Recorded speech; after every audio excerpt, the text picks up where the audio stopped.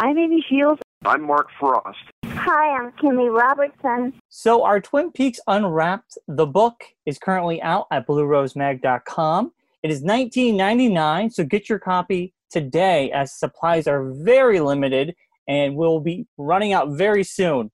So if you haven't got your copy today, go to bluerosemag.com today. Hey, this is Charlotte Stewart, and you're listening to Twin Peaks Unwrapped.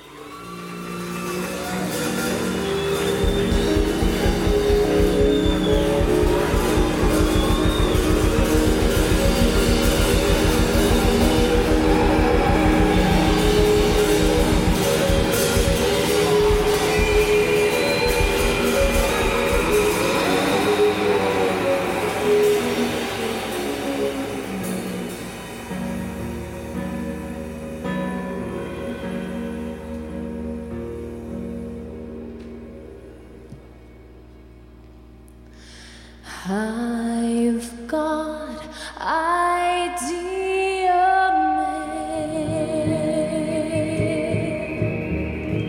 He'll take me for a walk under the sycamore tree. And welcome to Twin Peaks Unwrapped. I'm your host, Ben Durant, and beside me is Brian Kasaska. Hi, Brian. Hey, Ben. Brian, we got a special show today. We have the women of Eraserhead, Catherine Coulson, Judith Roberts, Charlotte Stewart, and Laurel Neer, who played the lady in the radiator. So let's start with some Catherine Coulson.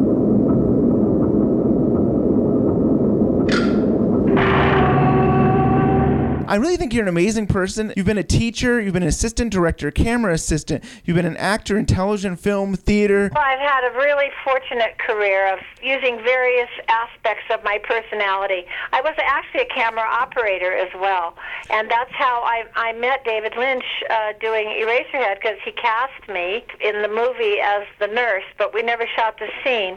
But because I was married to Jack Nance, who was playing Henry, he asked me if I would help out on the film, and it really became my film school. Now I had done my master's in theater and then moved to L.A. and had this opportunity to work with this man who I thought was probably pretty special. Yeah.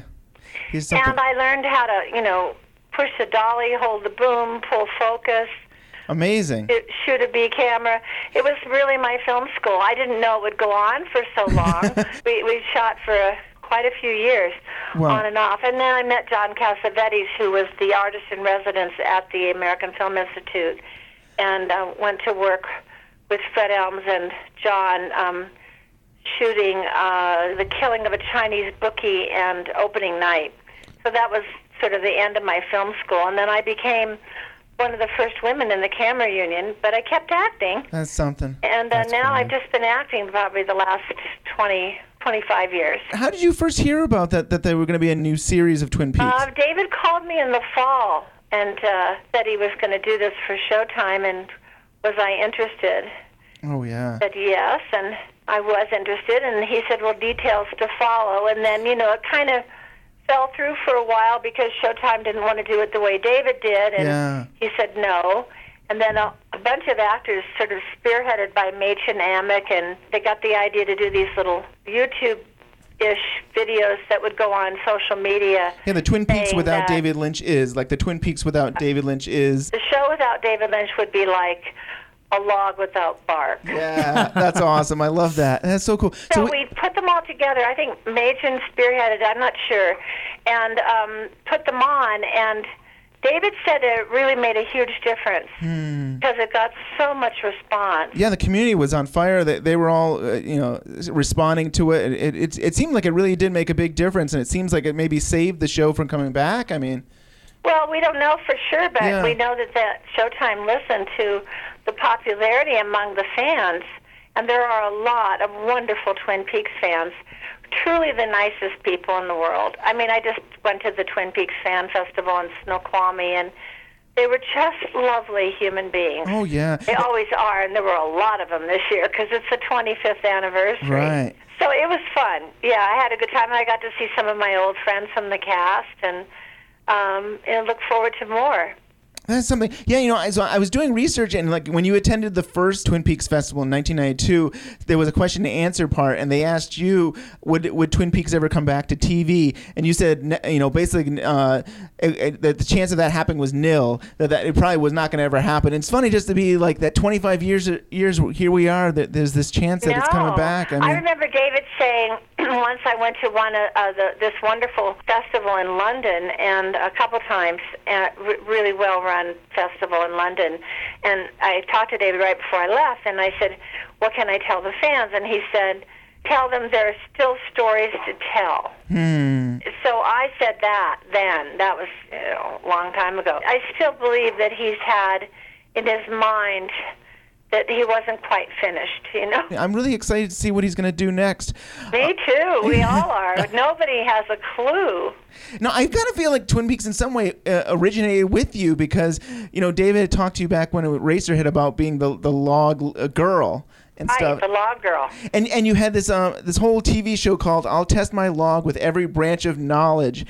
Right. And I she always was going to be the person going to the experts to find out with a little boy, and ask like a dentist to put on one of those little blue things with the clips around the log and probe funny. rings, and then we would learn about wood, Ponderosa pine log, the only log, and we would also learn about dentistry and the importance of keeping your teeth clean. And there was an idea that we talked about and joked about for a long time, but then we didn't actually ever do because she manifested in another show. It seems like something would have been great for PBS. Like, you have Sesame Street, and then right after that, you have the log lady telling you about, you learning things. Every branch of knowledge, yeah. Then we didn't pitch that then. Too funny. We weren't very, marketing savvy. David just wants to create wonderful things, and other people come along and help him sell them and market them, but that's not his thing. He just likes to make art. I think we're almost out of time, but I'd love to ask you, too, what your theory is about the log. I mean, there's some theories, I don't know if it was ever really revealed in the show, but could it be that the spirit of the log lady's husband is in the log? I mean... I wouldn't read that much into it. Yeah. I mean, he did die in a fire, but we hold fast to totems that remind us of the people we love. I wouldn't say the spirit of him is in the log. Right. I would say that she holds fast to the memory of her dead husband, but really the log is just a log. And we never anthropomorphize the log. Yeah. Not a she or a he. It's a good log, though. David actually gave you the actual log. I have it in trust. Very good. In a secure, undisclosed location. And I know you brought the mini log with you for the festival. I did. I have what I call the travel log. The travel log. That's great. It's in my suitcase. Otherwise, the airlines won't let me carry it because they said it could be used as a bludgeon. Once I called United Airlines and said, I have this log and I want to carry it on, and they said, the log? It was very funny. Anyway, I don't take the real log with me, although we'll have to get it to wherever we're shooting if it's going to even be in it. I don't really know anything for sure. Well, Catherine, thank you so much for your time. My pleasure. A girl named Mary called on the payphone and said she's at her parents' and you're invited to dinner. Oh, yeah? Judith Roberts, who played the beautiful girl across the hall. I can't believe it's been 40 years since the release of Eraserhead. I know. Isn't that something? You're talking to an aged hooker is what you are. Oh. I'm joking, but it's fun. Did you find out about Eraserhead through Charlotte Stewart? I know you were friends with her. Is that? Yes, yeah. I was friends with her. I haven't seen her in years as things happen, but she just thought at the time that it would be terrific. Why don't I come over and meet David? When you met David Lynch, did you have to interview or did you have to audition for her? Yes, I mean, what happened was it wasn't like a regular audition because I don't think he does it that way. Charlotte said, do you want to meet David? He's doing this movie. And I said, sure. And so one night I went up with Charlotte, and David said, "Do you want to do it?" It was that straightforward. And that's how it happened. God, this is like 1970, 71, 72, because we did it in 2 sections. We did it once, and he said, I don't really like how that is. We're going to do it again. And so I did it again. And he really always knew what he wanted. He didn't lay that on anyone, or he would just do it, and eventually he'd get you around to what he wanted. But I think that was true, and he had these associations of almost growing up with some of the other people, it seemed to me. And he did other things with them too. The other people, they were part of his world because they known him a long time. I was sort of new one on the block in a way, which sort of worked for that. Everyone was really lovely. They would cook, some of them would bring in food, and their commitment to David, and I just automatically followed because you felt something very special about him. He really did. It was something right on, special in the sense that he knew what he wanted to say.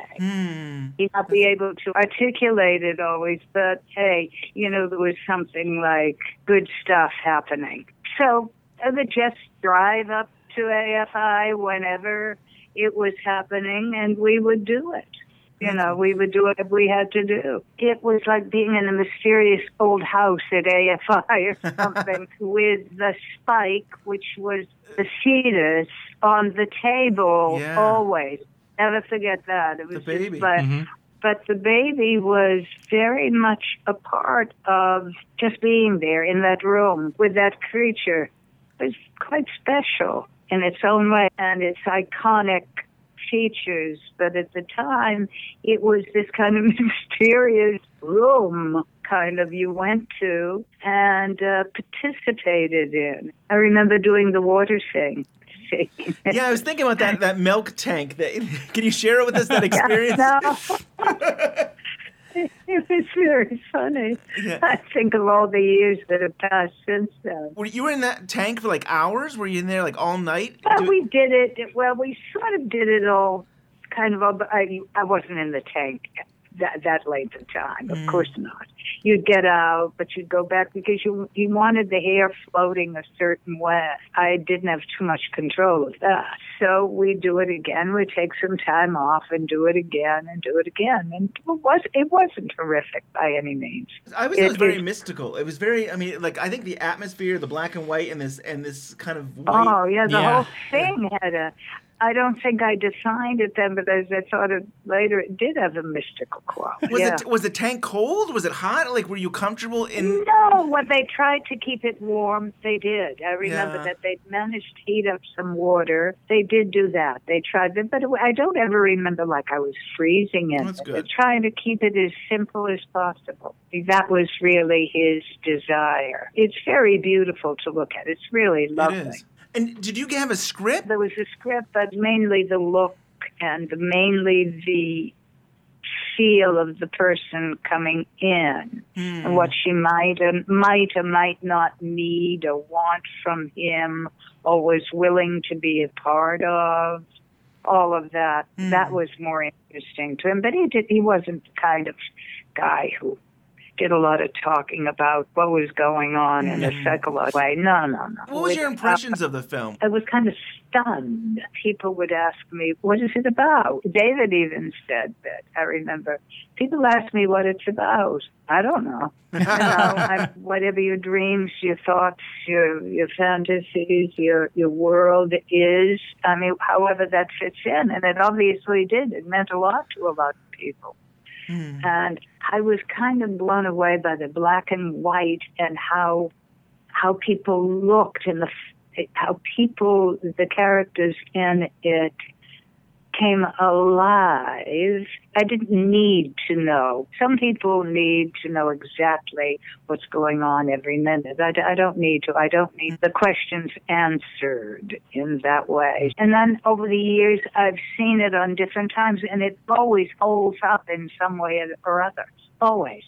Always it's either I see it through a dark, dark lens, or I see it through maybe even a humorous lens in some ways, a poke at the world at large, or a poke at the people who are in it, or us, our species, all of that. But changed as I grew older and saw it. And I've seen it off and on, and, it's kind of fun to go back and look at it, see how it reads, but it still holds up. Yeah, really? It does. I was breaking down all the different scenes you're in. You're not in a lot of it, but I thought your character really did shape Henry a lot. I mean, he seemed to fantasize about the beautiful girl, and then he finally got her. Right. But it was interesting to look at that and say, boy, this.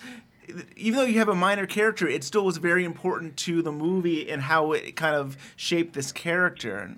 I mean, if she were just in the hallway as an image outside, but as soon as she stepped across the threshold, it not controlled him, but certainly affected him. Yeah. In a man-woman way, but not just that, in a mysterious kind of psychic way. Yeah. It was so interesting. It's always been a part of me. Once I got up there to that mysterious place and we started to put this thing together, which was not mainly, it was about Jack Nance and really Charlotte and the family and the whole thing, and then this woman, which I agree with you, she's very important, but has not that much a screen time, but it was very iconic, the whole feel of what she was and her relationship to this guy. Mm-hmm. It was almost classical, and somehow David got a sense of, with very little, the sense of this man-woman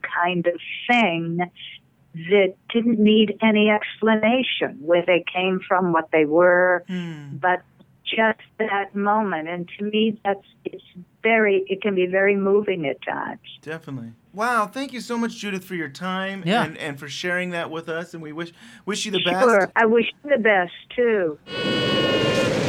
Shut up!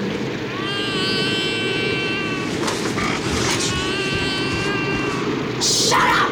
All right, we're on the phone with Charlotte Stewart, and she's got a new book, Little House in the Hollywood Hills, A Bad Girl's Guide to Becoming Miss Beadle, Mary X, and Me. Hi, Charlotte. Hi. Hi, guys. How you doing? Great. A while ago, I used to think, you must have been a student with David Lynch. But no, you 15 years before Eraserhead, you've been working in television and film. And so what made you decide to do Eraserhead? Well, back in the day, and still, as of today, I will always work for a student filmmaker. I don't care if it pays or not or whatever, but time I had done several student films for, USC students and UCLA and all. I got a call. My roommate at the time was working with Jack Fisk as a volunteer at AFI, American Film Institute. And she came home and she said, there's this student director who's looking for an actress, and I told him my roommate's an actress, and he said, great. So he came to dinner with his wife, Peggy, and he brought the script, and I was cast as Mariette. So I was doing the Waltons at the time, and then I started Little House on the Prairie right after that, but, you probably know about Eraserhead. It took about 4 years to shoot, about 4 years to edit. And so for the next 4 years, I was in and out of Little House in the Prairie Miss Beadle costumes and back into Mary X. So I never expected that. And then when the movie was released, or before it was released, he showed it to us at AFI, and it was about, I think at the time it was about 2.5 hours long. Wow. And he said, what do you think? David, I think it's like a toothache. It hurts so bad. Wow. He said, swell. That's funny. Could you talk about, there was actually some cut scenes from Eraserhead, and one of them you had actually you had made a body cast. I did, and I've got a little bit of a short story to tell you about that. But yes, he had in mind to shoot a scene where Henry, in the middle of the night, pushes on Mary's stomach and breaks through into her womb and finds all these fetuses. And so he had. This was before we started shooting. I had to go to his house, lay down on a cot or a bed, and he painted me with this moulage. It's called. It's like a rubber kind of rubberized mixture, and then plaster of Paris cast. And this was from just below my chin all the way down to my pubic hair. Oh my! Naked. I didn't know David. I had my roommate with me there, Doreen. Wow. And we had to do that. And I just went ahead and did it. And it turned out he couldn't use it. The effect didn't work very good. So he gave me the cast. I have it to this day. To this day, isn't that something? That's cool. I have it hanging in my bedroom. And when I was just up in North Bend to shoot the new Twin Peaks, I finished my day of shooting, and I went over to give him a hug goodbye, and he says to the entire room, crew, and everybody, I had Charlotte naked in my bed. Wow. And I just looked at him and smiled. And we just left it at that. Oh. Yeah, I was a bad girl. Yes. I guess you were. No. There was another deleted scene that you were on roller skates for like a special effect. Yes, there was a special effect that he wanted where Mary flew through the room with her nightgown flying behind her, and it was like a dream sequence. Well, hell, all of Eraserhead is like a dream sequence. Yeah. But he wanted the special effect, and the room was so tiny. And the only way he could think of to do it was put me on roller skates and put a rope around my waist under my robe or whatever and pull me really quick through the room. But it didn't work either. Yeah, you tried. I'm still amazed. He tried. I'm amazed you were doing Little House on the Prairie in the daytime, and then at nighttime you'd be doing Eraserhead. I don't know how you got enough sleep. I quite often didn't. Yeah. Quite often we'd finish before dawn at the AFI, and then I would jump in my car and drive to Paramount Studios to do Little House. And I didn't let them know that I was doing the student film because they, my first job was to be ready and alert for. But it happened once on the Waltons when I was doing that episode that I came in after having no sleep and completely blew my lines. I mean, I was apologizing all over the place, but I couldn't think straight. So, it's just one of those things you have to deal with, once you agree to do something like that. And you're human. I think everybody's allowed to have a bad day. What a great performance you did of Mary. I mean, what I loved about your performance is sometimes you didn't have to say anything. It was just the way you looked or had seizures or just the way you acted was incredible. And then other times you would explode and you'd be angry. And I mean, to go from these different ranges, I think you did an incredible job on that film. Thank you. Thank you. I really appreciate that. There wasn't a lot of direction as far as character or, emotions or anything. David seemed to be more interested in the visual look of what was happening. He would direct position of the body or something. He's a painter. It's my opinion that he, more than filmed it, he painted Eraserhead. And I tell people when they say, what was it about? Tell me what the story was. I say, no, I can't. Because what you need to do is go to the movie like you're going to the Museum of Art and stand in front of it and just let it wash over you. You don't have to know what it all means. That's true. And that's my opinion. And, David will never explain it. It's a good thing. He never does. Would you share anything about your Catherine Coulson and Jack Nance? I mean, these are longtime friends of yours. I know, unfortunately, they've passed away. Yes, Catherine and I became friends. Well, Catherine and Jack and I became friends when we did Eraserhead, but she and I really became close friends when we worked on on Twin Peaks together. And then I've known her through the years. We've stayed in touch. In fact, she did give me a call last summer to say she had lung cancer. She just wanted me to know. Yeah. And then I saw her at the Twin Peaks Fest, her last appearance there, and she was quite ill, but she was so gracious and so available to all the fans. I just admired her. So, you know what? Yeah. Catherine Coulson made me a better friend. Oh, just knowing her made me a better friend. Oh. And, her passing. So I'm going to get emotional. Yeah. And I miss her terribly. Oh, she is so sweet. I mean, that same time that she was at that festival, I reached out to her and I said, "Oh, would you mind being on the show?" And I said, we asked for like 10 minutes of your time, and she gave us 10 minutes. And at the time, I didn't know she was sick, and it was great. I don't know if I was sick, if I would want to do anything.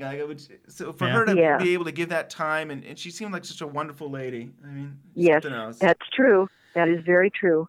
And Jack Nance, your roommate, what was it? Was it like living with him?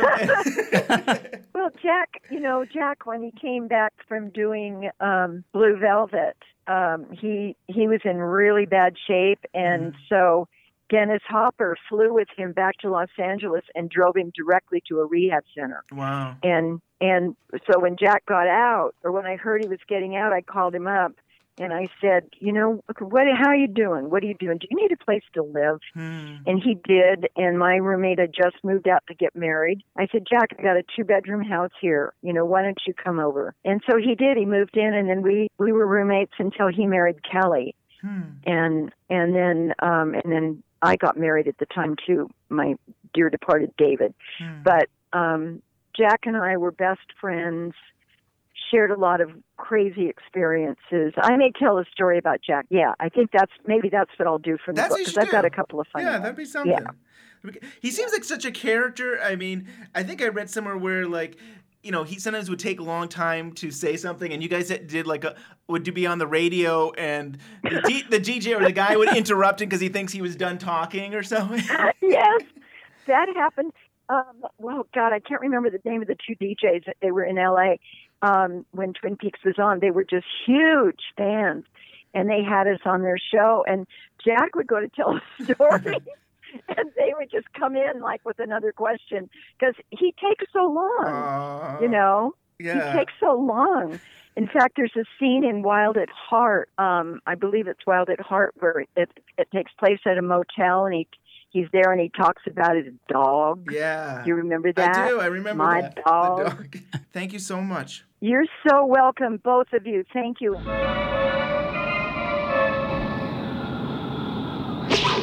So we're on the phone with Laurel Neer, and she was the lady in the radiator in Eraserhead. Hi, Laurel. Hi, how's it going, Ben? Good. Thank you for coming on the show. Oh, thanks for inviting me. Yeah, I want to start off with that you were part of this 3-part harmony singing group called the Neer Sisters. Can you share a little bit about that? Yes. I grew up on a cattle ranch, an 1,800-acre cattle ranch, and we were always singing in my household. I had 2 other sisters and a brother. And then, what happened is years later, my sisters and I, we sort of created this Andrews Sisters 3-part harmony sort of little comedy group. Yeah. And we performed in the Ash Grove at one point, and that's when David Lynch came with my sister. My sister Timothy had a good friend named Catherine Colson, and so they had been fast friends forever through their experiences in theater. And so she brought to the Ash Grove that night this guy named David Lynch. And so we were performing our 3-part harmony, and we had a little part in our show that we were called Fluffy, Babe, and Jewel. You can imagine I was Fluffy, and my sister Holly was Babe, and then Timmy was Jewel. So, Fluffy was very positive and smiled a lot, and and very overly sweet. She wore a very short gold dress, and she was just lovely sort of sweetness. That's the show where Catherine and David saw the Neer Sisters. David Lynch, I think, has said in the past that he really likes your smile, which I can see. I think you have a beautiful smile. Well, I guess it worked. Yeah, I guess it worked for the movie for sure. And was there an interview process with David Lynch? Oh no, I just performed that night, and I believe this is so long ago. But I believe he came backstage and said, "I'm doing this movie." And, I was like, sure. But I wasn't really trying to be an actress in L.A. I was taking a lot of dance classes in Los Angeles. I was going to Roland Dupree's dance center in Los Angeles. And then, my favorite place after dance class was to go to the House of Pies. I remember the House of Pies was a really big deal to me. I have vague memories. But David he just came and said, "Do you want to be in this movie?" And I really didn't question him about it. I was like, okay.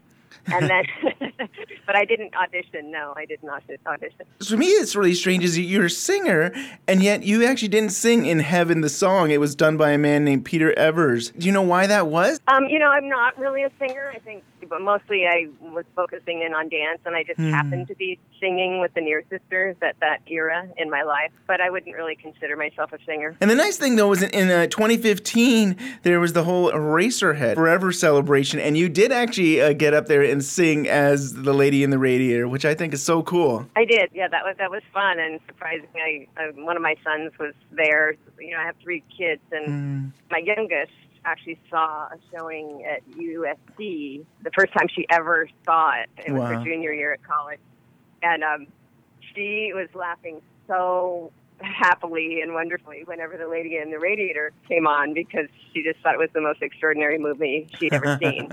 That's awesome. She just loved that character, and I was glad that she was laughing and smiling. That she had that wonderful reaction. Definitely. And so, do you remember where that dress came from that you wore? I don't. I wish I knew more of the detail of all that. Sure. I can tell you. I really don't. I don't. I think I know. What I've read is Catherine Coulson's college prom dress was what you wore.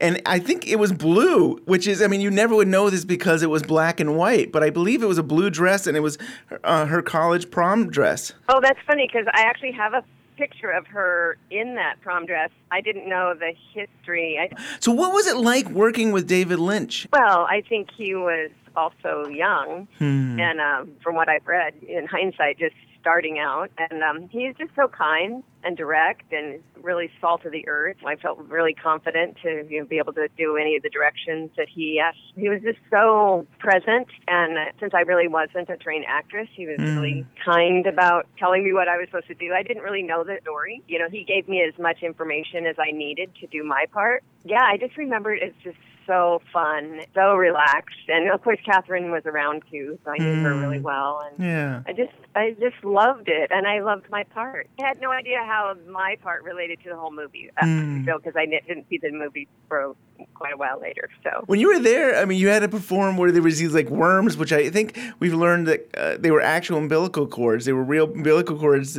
Were you freaked out by this, or were you okay? I think I was just fine with it. I mean, again, David was such a strong, centered-looking person. I had great trust in him. Yeah, I think I thought it was goofy. Yeah. And, he said, and then when you look down, then you're going to step on those, and you're going to giggle. And it's going to be fun. It's going to be fun. I was like, okay, I could do that. I mean, I did grow up on a ranch where there were lots of things around. We were pretty rough and ready kids. And your performance, I mean, there's so much joy, and I don't know, I think you used the word love, but there is something about Lady in the Radiator there's just so much joy and happiness.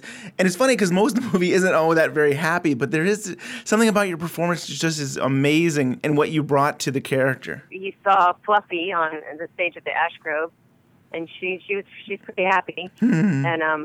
And I always say that I'm sort of chemically balanced towards being happy. I agree with you. The Lady in the Radiator is just emanating some sort of love and happiness. I was just doing the job. He had the vision. David Lynch had this vision, and he must have seen it. Because, boy, did it come out really great. Yeah. It did. It's something. And David is known to put the makeup on actors himself. Did he do that for you as well? Did he put the makeup on you? Oh, yeah, and it was quite a really long process. I think it hurt some, but, again, I don't really experience pain very much. I don't know why that is. Some people feel pain a lot. I don't feel physical pain as much as I think some people, but I think it was probably painful. Wow. It was a lot of layers of stuff, and I was realizing how it seemed like it was a long process. Yeah. But nothing. It was no big deal. When it came off, I wasn't scarred. That's good. And so you didn't really know all the story of the whole film, but then what was it like when you actually saw the whole thing? And your part didn't really come till near the end of the movie. Oh, I know. And I've never watched horror or any kind of intense movies. I was pretty protected as a child, and then when we finally saw it, and I saw it with one of my family members, and we just had our jaws dropping open. We were like, "Oh my God!" Yeah. It was great, and it was so surprising. And my part that I played, I played her. I loved her, so I was like, wow. But I didn't really get it, that movie, and in its fullness. Every time I see it, I see so much more. I've seen it, probably 5 times, and this last time when I saw it with my daughter, I saw so much more. Wow. And it's like, wow, how can you see this so many times and not have gotten this part or that part? Or understood all this trauma. Oh, my God. And Jack Nance's role as Henry. I knew Jack, when I was younger, because he performed with Catherine and my sister Timmy. Oh, wow. In San Francisco. So I knew him as a person. I was just completely always fascinated with him, as young. And, whenever he was in the room, everybody's sort of eyes were just, and they were just visiting my parents' house. Yeah. It was just very casual, but I just always thought Jack Nance was like an incredible human being and actor. For sure. Well, I'd love to move on just to talk a little bit of Space that you co-founded. I co-founded a school called Space, School of Performing Arts and Cultural Education. And in a few years, we were gifted a former Catholic church. It's the Catholic Church, St. Mary's of the Angels.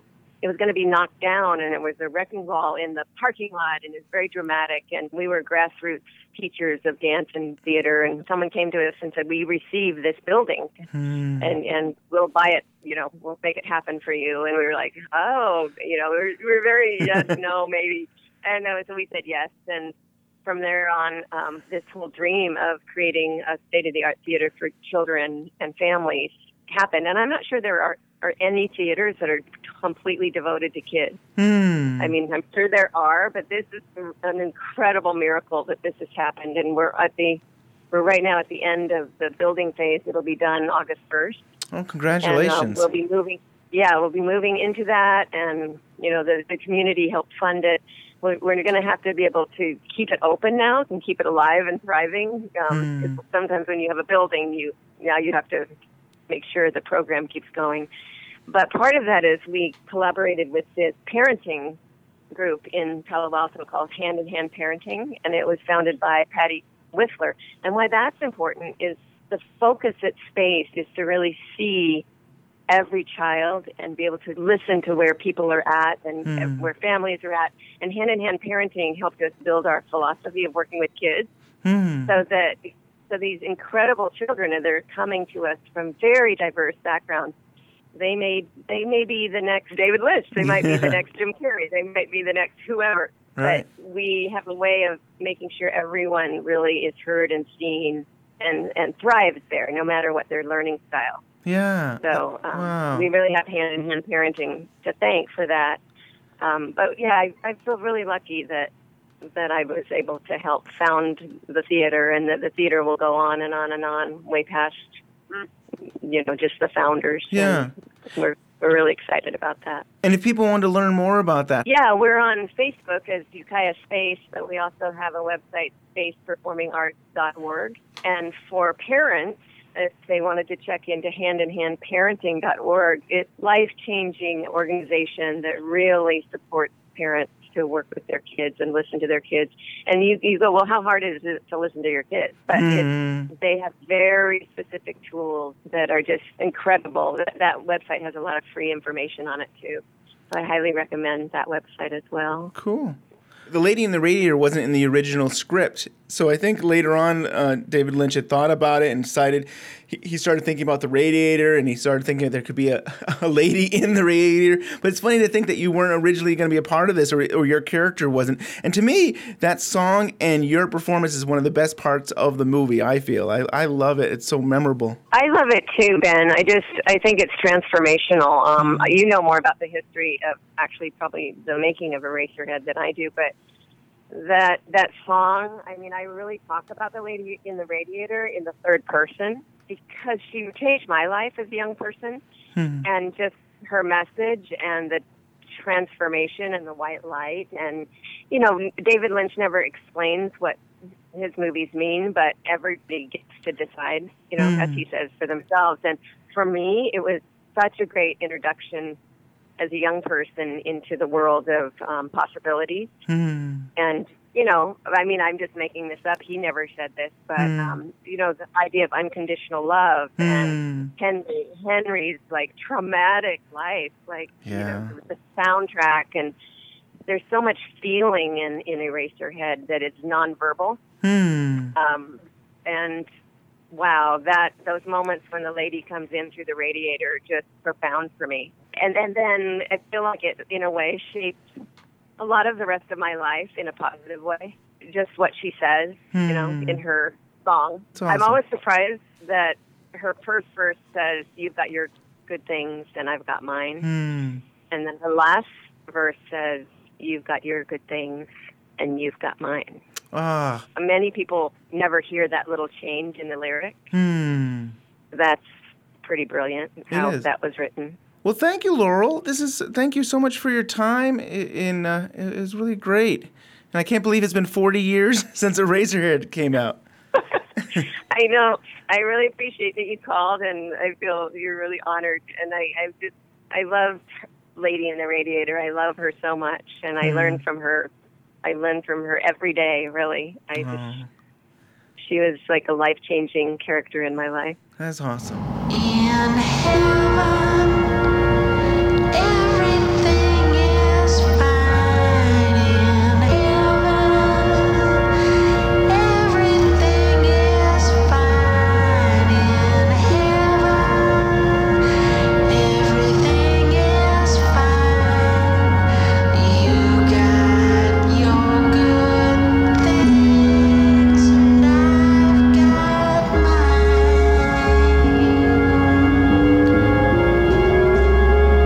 In heaven, everything is fine. In heaven,